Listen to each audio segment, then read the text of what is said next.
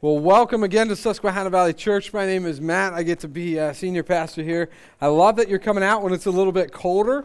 This is my kind of weather. I really, really enjoy it. So I'm kind of in my element. I might preach for like 3 hours up here this morning. So go ahead and get comfortable. You know, I was thinking this week, I wanted to share with all of you that it's not often that I watch a television show and start to cry a little bit. It's not often, but once in a while, like it just connects with me. It hits me right where I'm at, and maybe the wife and the kids aren't there, so I feel free to be emotionally vulnerable in that moment. And that happened this week, and I was sitting at home watching this show, and I started to cry. And I was thinking, you know what? It's not just, it wouldn't just be me. This would be anybody would cry. Because sometimes when you're watching a really good episode about how to make barbecue, it just connects with you, you know? It's just right there. And no, in all seriousness, I started to watch an episode. It's called The Chef's Table. It's on Netflix. It's about these pit masters, these experts at barbecue. And I watched it, and honest to goodness, I started to tear up.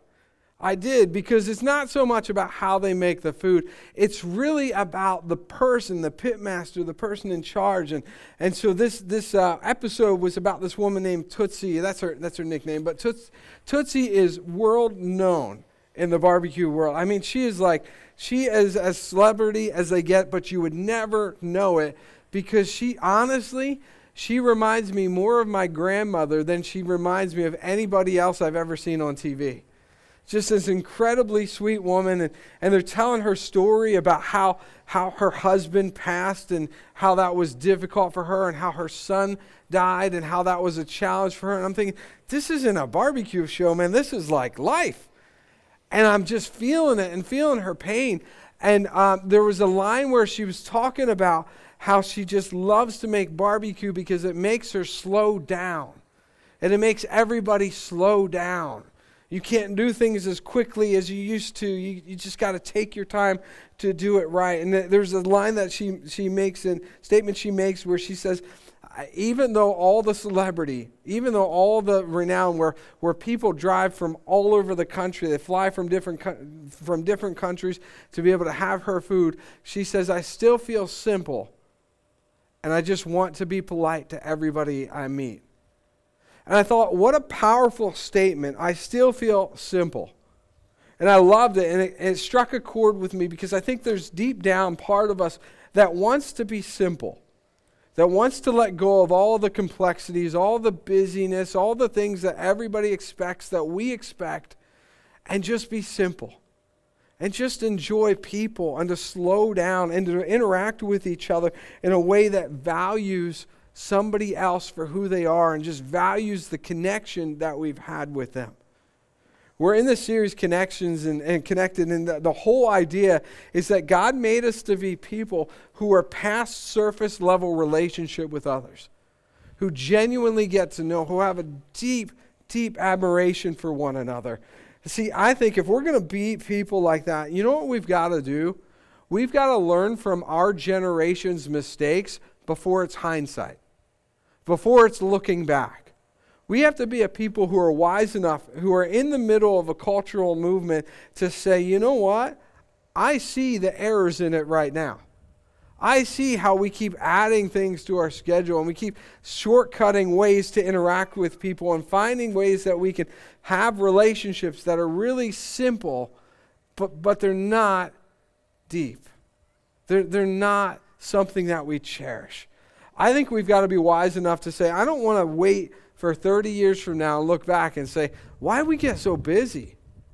Why do we always have something to do and somewhere to go? Why couldn't we just get together with other brothers and sisters in Jesus Christ and say, I'm going to just enjoy God in them and God at work through them, and I'm just going to love them. I think we've got to be wise before our time. You know, sometimes we make that statement. We want to be wise before our time, or he's wise or she's wise, at a younger age. Let's be wise before our time. And let's say, you know what? There's a tendency in our culture where you've got to keep moving, you got to keep doing something, and you've always got to have somewhere to be and something to do. Why don't we just slow down and say, God, I want to be good at loving people. Paul in 1 Corinthians 13 talks about love, and he says this about love, that love never fades. That love doesn't go anywhere. We're always going to have love. So let's let love be at the center of what we do and how we value one another. Let's be simple and say, I'm just going to love people. We're going to look at a passage of Scripture that I think that just jumps off the page this morning. It's one of those parts of Scripture in Romans chapter 16 where, honestly, if you're at home reading through your Bible, this is one of the ones where you just kind of go quicker. Because it's the section of the Scripture that's about greetings. So Paul gets done with his kind of theological analysis of what the Church of Rome is believing and what they should think according to the society that they're living in. And then he talks about how they should love each other and what they should do practically. And then you get to 16 and it's like, all right, he's just saying hello to everybody. So I'm just going to move past that. But I've read that more this week than ever before. And the more that I read it, the more that I see the untold story that jumps off the pages. That we see what it is that Paul values in connections with other people. We see his value system. We as a church, we're a value-driven church. So there's a group of statements that we as elders kind of landed on with elders and staff where everyone's invited. That's a value statement of ours. We want anybody to feel like they can show up here and hear the good news of what the Scriptures teach. We're going to be a source of grace, not drama. That who we are in Christ and how much love he has is more important than any little petty issue that I could have down here. We have these values that drive our behavior as a church. Paul's got values, and they jump off the pages of the greetings in Romans chapter 16. I'm going to read, and honestly, it's one of those things that's not just hard for you to read on your own.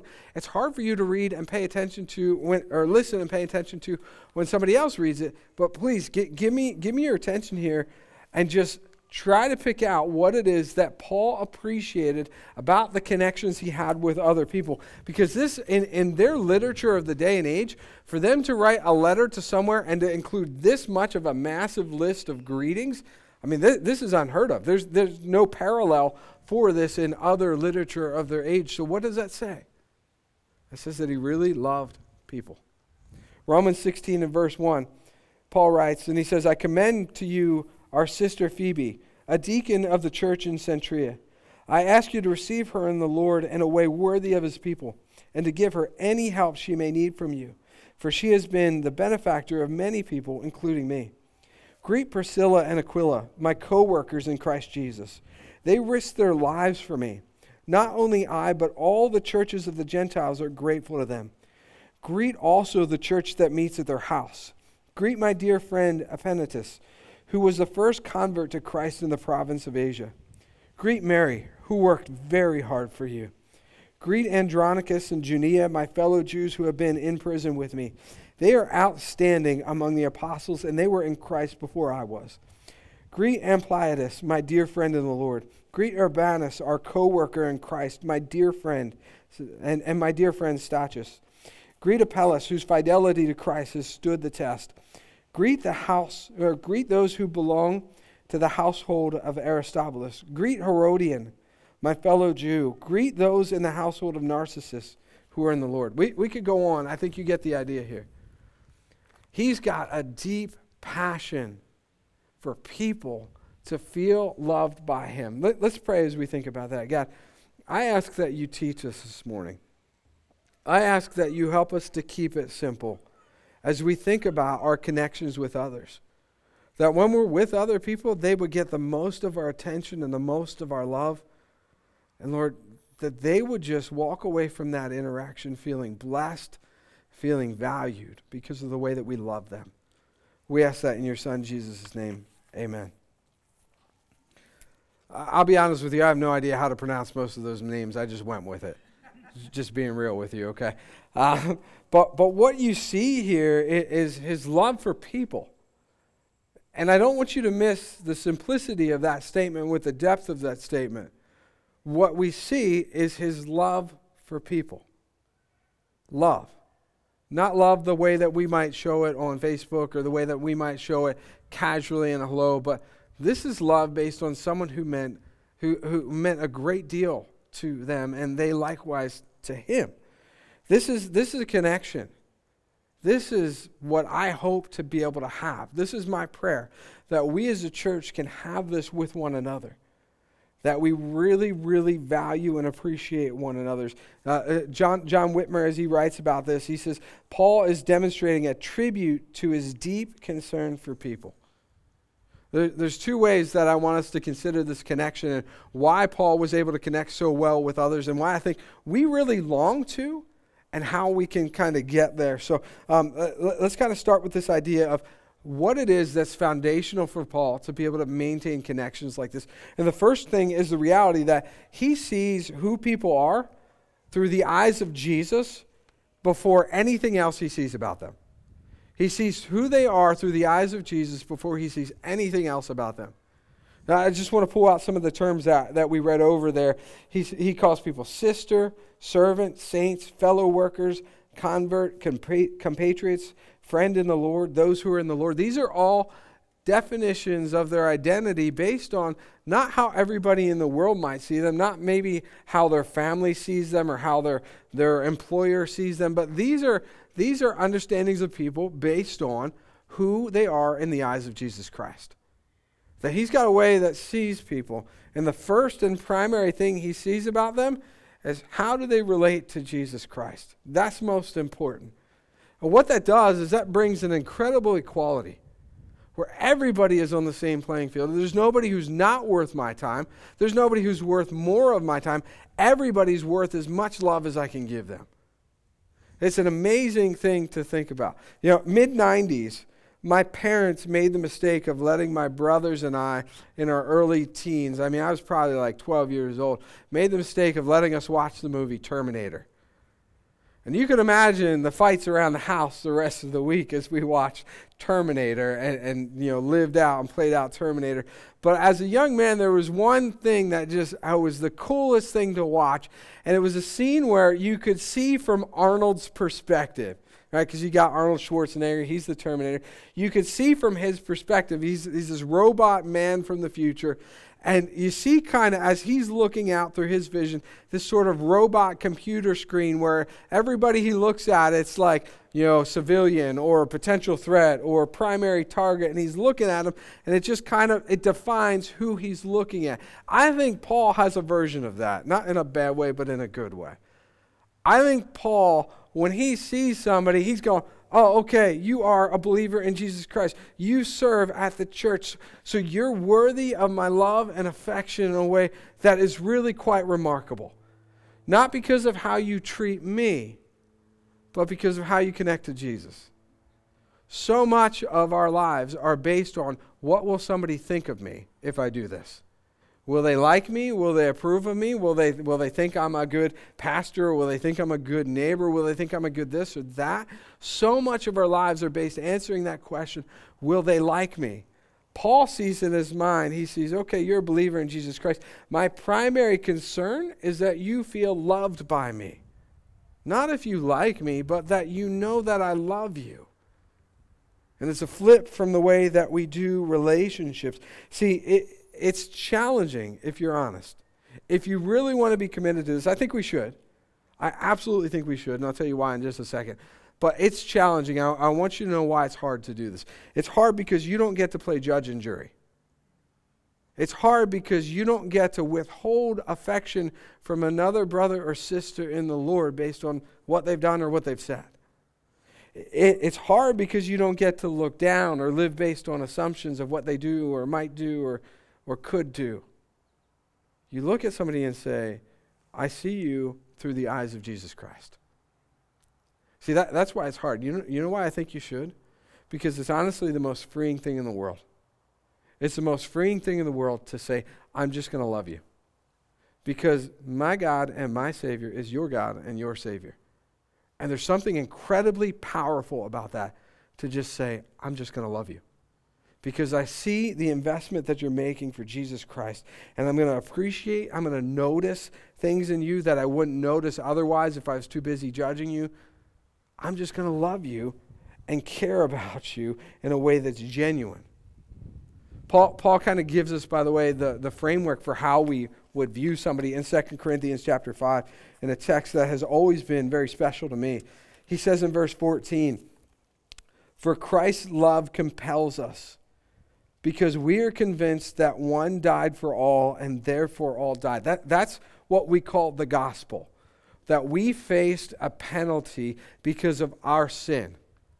And Jesus came and died so that we didn't have to deal with the punishment for our sin. So one died for all, that all who believe in him might live. And he died for all, that those who live, so that's anybody who places faith in him, he died for all, that those who live should no longer live for themselves, but for him who died for them and was raised again. That the very core of our behavior now is based on the fact that I'm no longer living for myself, I'm living for him. What does that look like in Paul's mind? What does that mean? Well, he continues. So from now on, regard no one from a worldly point of view. That's amazing to me. He goes, you don't live for yourselves anymore. You live for Jesus Christ. Okay, Paul, well, what does Jesus want me to do? How would that change today and tomorrow for me? The way that you regard people, the way that you think about them, that's step one. Because Paul knows the way we treat people is based on the way we think of people. So step one is we no longer regard anyone from a worldly point of view. Though we once used to look at Christ that way, we don't do that anymore. Therefore, if anyone is in Christ, the new creation has come, the old is gone, and the new is here. Because you need to understand something. The new creation is here. The old is gone. And who they are in Jesus Christ is far more true of them than who they are according to anybody else in this world.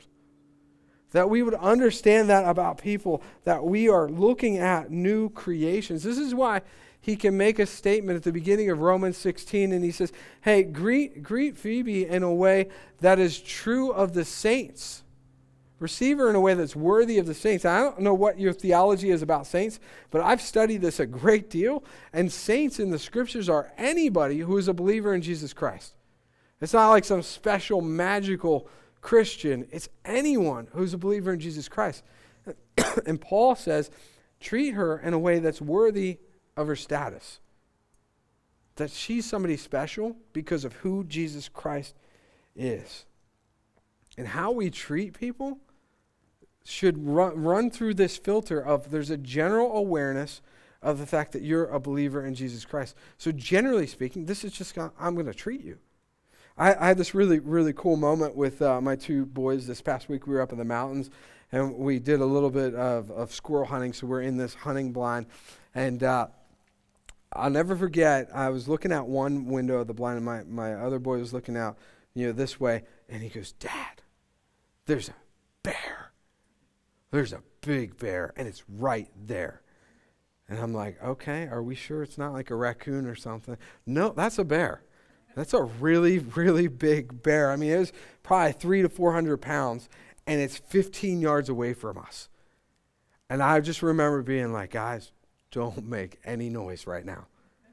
And they're like crazy trying to see out and see it and everything. And then it kind of like walks past us. And it's just this massive creature that you can see is so powerful. And then it kind of walks away, and we open up the door to the blind to be able to watch it.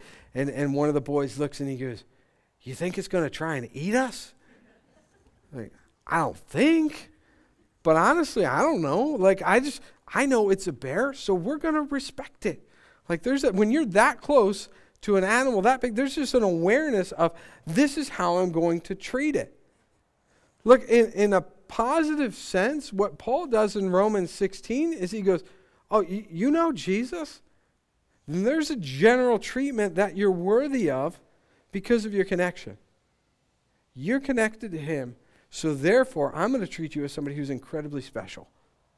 You're worth my time, you're worth my love. Life is simple, and I'm going to love you. And I'm going to love you deeply simply because you know the same God that I love. Here's the statement. If you're hung up on this, how dare we get to enjoy life as new creations, but not let others?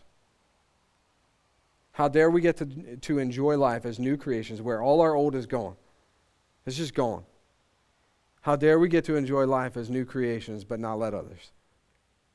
That we would let them have the status that we enjoy in Jesus Christ. But it's not just that he sees them through Jesus' eyes. It's that then as he becomes really good at seeing others in Christ's eyes, you know what he also becomes really good at? He doesn't just see other people in Christ, he sees Christ in other people. It's not just that he understands things about them. He looks at their actions and says, what you're doing is profoundly important. It's huge. When you help out in the church, or when you invite somebody to the church, or you share the gospel with somebody, you're hospitable to somebody because of your love for Jesus, that's huge. That's the best thing that you can do with your time. When you love somebody, that's enormous. And Paul looks at it and he goes, wow, like you're my fellow worker. You risked your life to move this message forward, that you're a celebrity in my eyes. You're incredible because you don't just belong to Jesus, but you live in a way that backs that up. This is enormous. And what you see here is this mentality that paves the way for real lasting connections, where he genuinely appreciates the work that other people do to help this mission move forward. Now, I was thinking about this, and I was wondering if any of you have ever had, maybe you like whatever sport you have, maybe it's football or baseball, but have you ever had an athlete for another team that you really couldn't stand their behavior? Like you couldn't take their antics. You thought they were overconfident. You thought they were too much about themselves, and maybe they played dirty or cheap. In 2010, the baseball team that I like, the Milwaukee Brewers, they were making a push to be able to make the playoffs in the next season, and they were missing one piece. And so of all the people they went out and got in the offseason, they got one of the guys I couldn't stand. His nickname was Tony Plush. And the nickname itself tells you a little bit about this guy wanting attention for himself. And this was a guy who would cause fights. He'd run out and take on the pitcher on the pitcher's mound. You know, he got upset and like threw his glove over the wall at some point. Just a bunch of antics where you're going, man, you're a child. What are you doing? And now all of a sudden, he's playing for my team. And I'm going, I don't know about that. Like this guy that I didn't like at all of a sudden, he's batting for the team that I love. And I'm thinking about that going, I don't know how this is going to work. And then he's up, and the very first at bat, everything fades away. Why? Because at that point, I'm cheering for him. At that point, anything he does positive, he's doing for the team that I'm excited about. How much more would that be true if you were on the team and he's playing next to you and he's batting in front of you? And you're going, you know what? When he's up, I'm cheering for him way, way more than I ever thought I would because he's on my team. That's what Paul sees in Romans 16. He goes, you're on my team. Andronicus, you're up to bat, buddy. This is incredible. You're my fellow worker in Jesus Christ. And what he sees is a camaraderie based on the fact that we're playing for the same team and having the same mission. You know, Paul would have known firsthand what this was like because Paul wasn't previously on the team. He came to know Christ later in life, where Paul had a legal expert mind. I mean, he was a Pharisee, and so that means he would have been an expert at pointing out the shortcomings of other people. How do you like that guy on your team? The guy who's legally a genius at proving why you're doing something that's wrong and why you shouldn't do what you're doing. Now that guy's on your team? Cool. And you know what happens? That guy becomes an expert, not at the shortcomings of others, but he becomes an expert at loving other people despite their shortcomings. He takes the genius, he takes everything about them and says, I'm going to love you, not based on all the things that I see wrong in you, but based on what I see right in you. In your love for Jesus and the things that you do. And he values people, he cheers for people as he keeps encouraging them to follow after Jesus Christ. He goes, you're on my team. I know what that's like.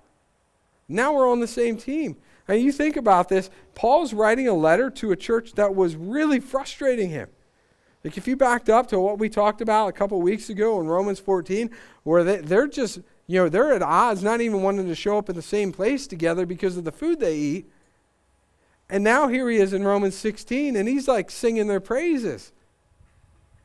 Why? Because they're on his team. And he wants them to keep going. And that means something incredibly valuable for the connections that he makes for other people, with other people. They're on the same team. So because they're on the same team, then you know what happens? His time is on their side. Because I mentioned at the beginning the untold story here.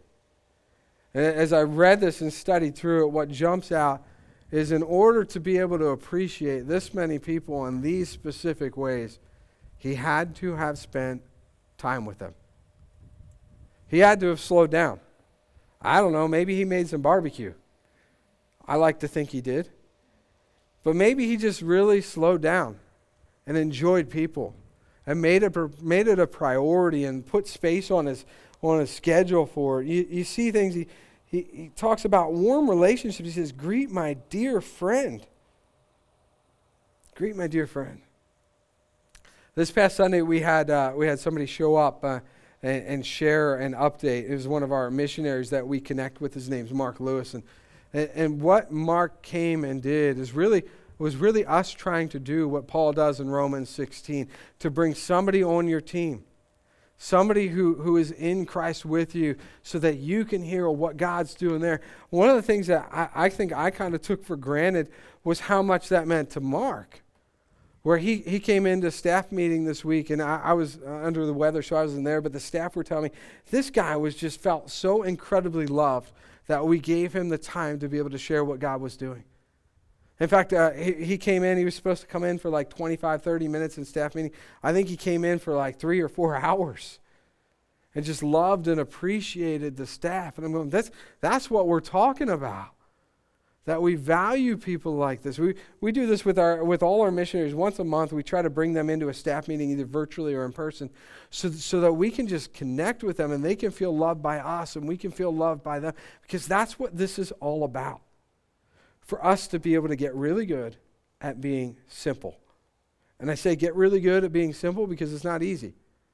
It means you have to be willing to let other people think you're crazy or think you're wasting your time. Get good at being simple. You want to know where to start? I'll give you one place to start. Have nowhere else to be time with other Christians. Have nowhere else to be time with other Christians. You know what is a statement that is so powerful when people have said it to me, where I maybe said, all right, well, I'm sure you're busy and I should let you go. And they say back to me a statement that's just huge. I got nowhere else to be.